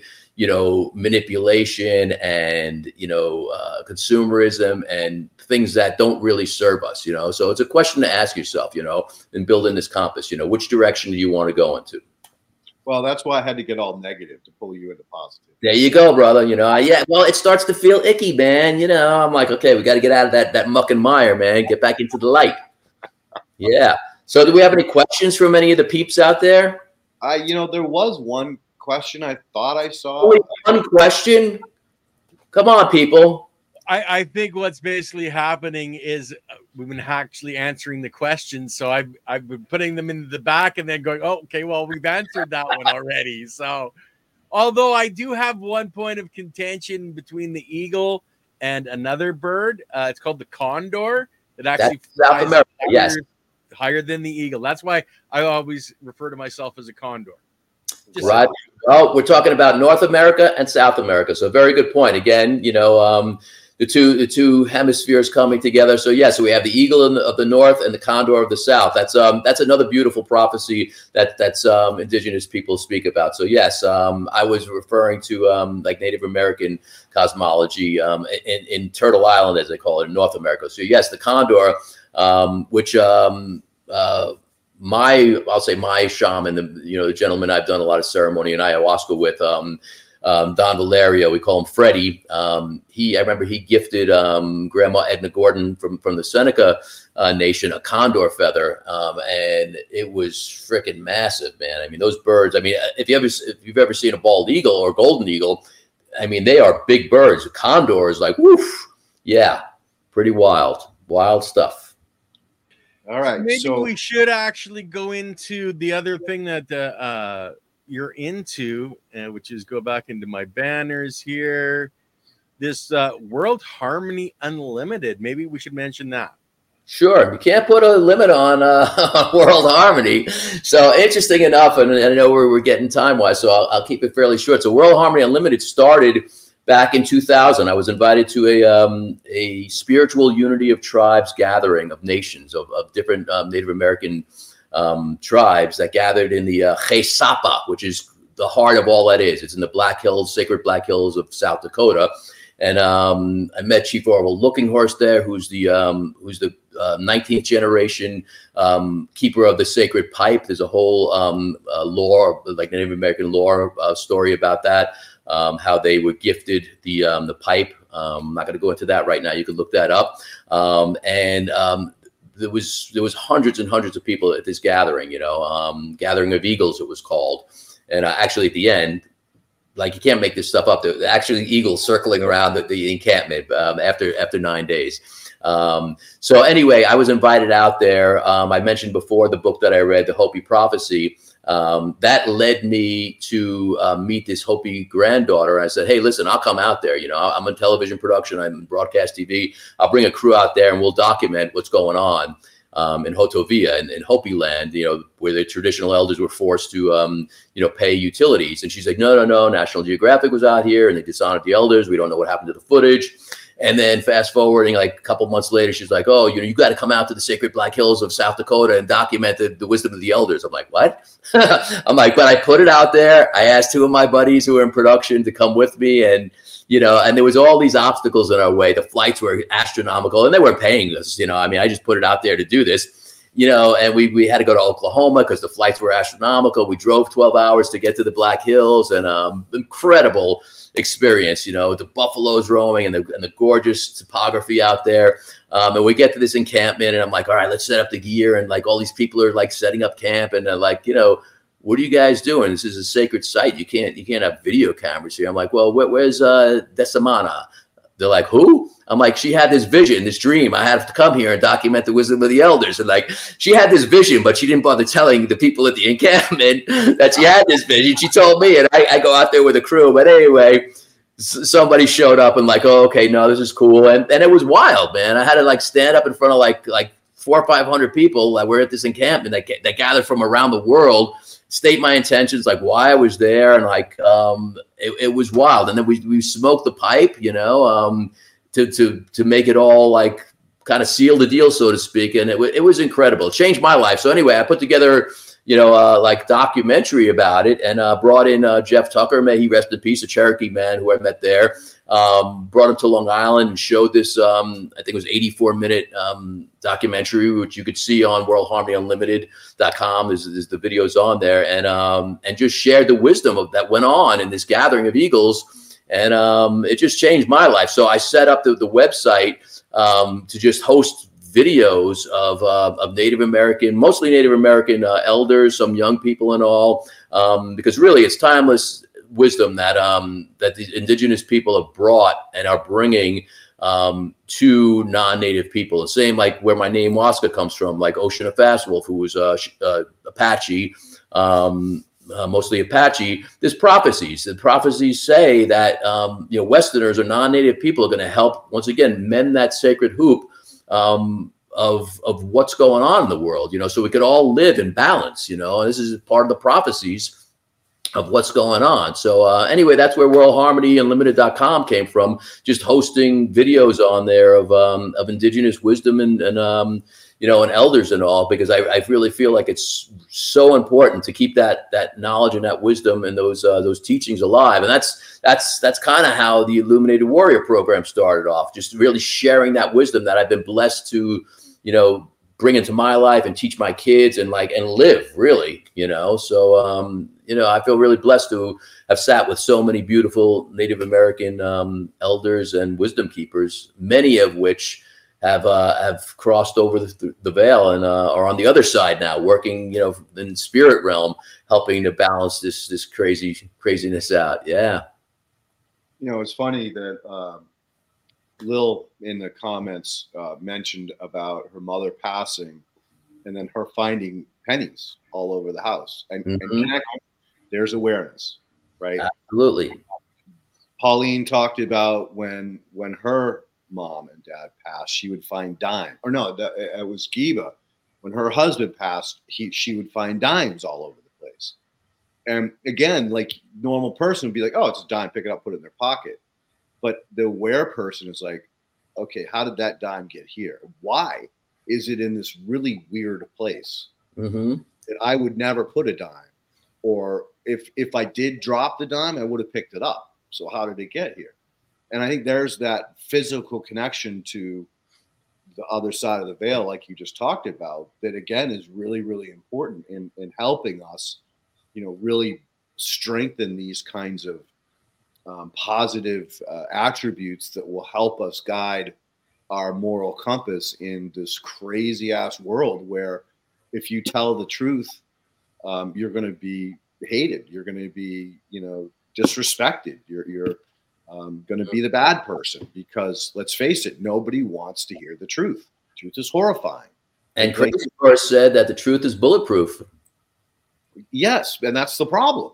They can't find a flaw in it, right? and like whether you believe the virus was man-made or from a peregrine and a bat, that's up to you. It's cool. It's cool. But don't say that I'm bullshit, right?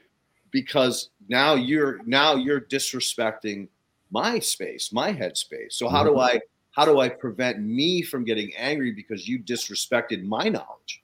Like I've done the research, right? I've done it. I went down. Remember when I first talked to you during that the pandemic, and we were talking about our viruses alive or dead, and you're like, "Oh, my son told me they're dead." Then we, all the textbooks. I go, Waska, fuck the textbooks, right? What is the definition, right? What is the definition of life? And that's the problem. That's the very problem. Like, dudes, you got to see the video of the sperm entering the egg. A couple things I want to clear up here. First of all, it was believed, science said, oh, well, the first sperm that gets there gets to get with the egg, right? No, the egg chooses the sperm. In many cases, a female dog in heat will take many lovers and choose the sperm from different dogs to mate with her eggs based on what they need. So then there's this whole video of when the sperm actually penetrates the egg and there's an explosion of light. Have you seen the videos? Oh, I've seen it. Not recently, but I've seen videos like that. Yes. Yeah. So, yeah. What was the saying? And God created light to push back the dark. Life, the light is the spark of life. There's just so much to this shit that, and again, it goes back to your moral compass. If you start to understand these kinds of truths, then it makes more sense for you to listen to your intuition, to avoid negative thoughts or negative people, to increase your muscles, your spiritual muscles, for lack of a better word, to better yourself so that you can better the others around you. Yeah. I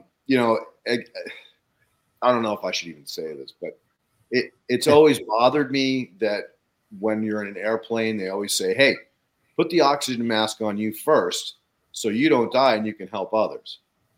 Well, if they're going to die from the time I put the mask on till the time I reach over and help you, hello, that's pretty narcissistic, right? So, really think about what makes sense in all of these situations. Like, if this person next to you is the person that you love the most and they're incapable of putting the mask on them, shouldn't you put the mask on them first? Because that's what brings you so much love and joy. Yeah, use your intuition, right? Well, I just want to throw something out there before I forget again. You were talking about this before also. You know what the Kobayashi Maru is? I think I brought this. Yeah. So Captain Kirk, man. Captain Kirk became a captain because he instituted the Kobayashi Maru. he changed the rules of the game. He changed the rules of engagement. He did not do what he was supposed to do. And that's, I taught my kids that also when they were young. I'm like, you know what, if you need to rewrite the program, rewrite the program. Like, somebody came up with this, who's to say this is the way it's got to be or always has to be or should be, you know? Be bold, brave new world out there, you know, change it up, you know, and I think that's it works a lot of times also, you know, we don't have to accept hypo. I know, who's that? Who's that? Hypo. Pay attention to those animals. So the beautiful, look at those eyes. Yeah. Yeah. So I think it's important to, once again, just bring it all full circle. You know, using our intuition, paying attention to the signs, symbols, and synchronicities, having that gratitude, having the empathy, you know, being in service, you know, all these things, you know, once again, as my mentor, Ocean of Fast Wolf, used to say, don't take my word for it. Try it. See how it feels to you. Give it a chance, you know, and stuff works, man. Look at your shadow side and get thy shit together, people. Let's elevate. Let's all bring it up. Let's bring that soil up, man. And if you don't like the rules, find a way to change them. Kobayashi Maru, man. Yes. You can bend rules, but don't break them. If you got to break, you know. Well, okay. The whole goal behind rules is to figure out a way around them, right? They use the rules to control, right? A lot of times, yeah. And the law, I mean, how do you think what's happening in this day and age just happens when, if you look at the law, it can be interpreted so many different ways. So all you got to have is a better, smarter lawyer who can interpret that, or the what is it? Not prejudice, the precedents. To look at all of the precedents, all of the ways that this law has been interpreted, and then present those pieces of the puzzle that most benefit what you're looking for. Because again, at the end of the day, it's about, like you're saying, it's about, you know, being aware and positive enough that you can influence and direct or misdirect some of these things. But unless you're emotionally strong and spiritually strong, you're not going to have the audacity to try. You're going to live under fear. You're never going to take that first step and realize that the ocean that's so big in front of you and scary is only half an inch deep, and you can just walk right through it. Oh yeah. So, are there any final pieces that you want to polish before we kill this? Literally. Yeah, I mean, you know, thank you, Ken. Ken's been great, just you know, facilitating this whole situation. Like, once you told me once, I'm here. I know the time, but you're great with the follow-ups and the links and the promotional. So thank you for all the work you do behind the scenes. And Lily, also haven't met Lily, but yes. And Layden, thanks for inviting me on the show. It's very awesome. It's great, man. You guys have great topics, and it's important information for you know, obviously your viewers already know that, for people to digest, you know, and grow from. So I always say, you know, change is inevitable and growth is optional, and that's what I see from the show and what you guys are doing. So it's, you know, thanks for having me on. Much appreciated.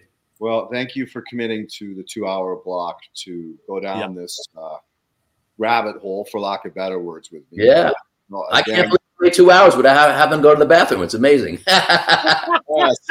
See? See?